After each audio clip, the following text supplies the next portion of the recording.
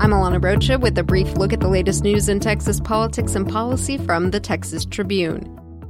Today, a woman who for years has tried to get Formosa Plastics to stop discharging plastic pellets into the waters south of Victoria along the Texas Gulf Coast will get her day in court.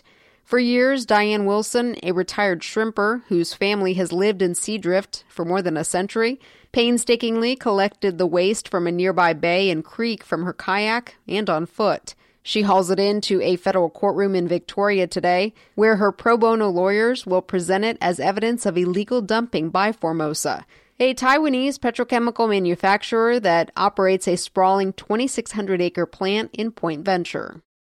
The state of Texas has filed an environmental lawsuit against the company behind the Deer Park terminal fire that sent black smoke into the air over the nation's fourth largest city last week. Late Friday, Attorney General Ken Paxton sued Intercontinental Terminals, whose petrochemical storage facility outside Houston caught fire around St. Patrick's Day and burned for days. The lawsuit came as crews worked to contain another fire that broke out at two storage tanks at ITC's sprawling complex on Friday and sent up another black plume of smoke. And just hours after the Texas Commission on Environmental Quality had announced that a dike surrounding the fire-damaged storage tanks had been breached, sending crews scrambling to contain runoff. The lawsuit, filed in state district court on behalf of TCEQ, alleges that air pollution released during the fire is a violation of the Texas Clean Air Act. It seeks a permanent injunction and civil penalties that could exceed $100,000. An ITC spokesperson declined comment. Now to the 2020 trail, where Beto O'Rourke made his first swing through South Carolina and faced voters intent on beating Trump.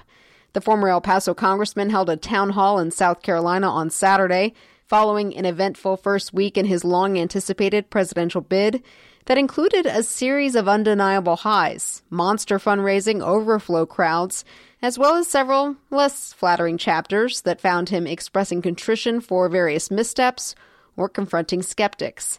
By the end of Thursday, 1 week into his run, he had visited 6 states. He returns to Texas this Saturday to kick off his campaign in El Paso, then hold similar rallies in Houston and Austin later that same day. Meanwhile, fellow 2020 contender Kamala Harris made her first major swing through the Lone Star State. The U.S. Senator from California has made clear she plans to cede no ground to Democratic rivals, O'Rourke and former San Antonio Mayor Julian Castro, who hail from the Lone Star State. Harris drew a large crowd in Houston during a campaign stop over the weekend, where she unveiled a major pitch for raising teachers' salaries, a proposal her campaign has described as the largest federal investment in teacher pay in history. Harris's decision to roll out the plan in Texas is notable, with scores of delegates up for grabs in a state expected to be competitive in the general election for the first time in decades. Start your day with the latest on this and other news by signing up for The Brief at texastribune.org/subscribe. I'm Alana Rocha with the Texas Tribune. You've been briefed.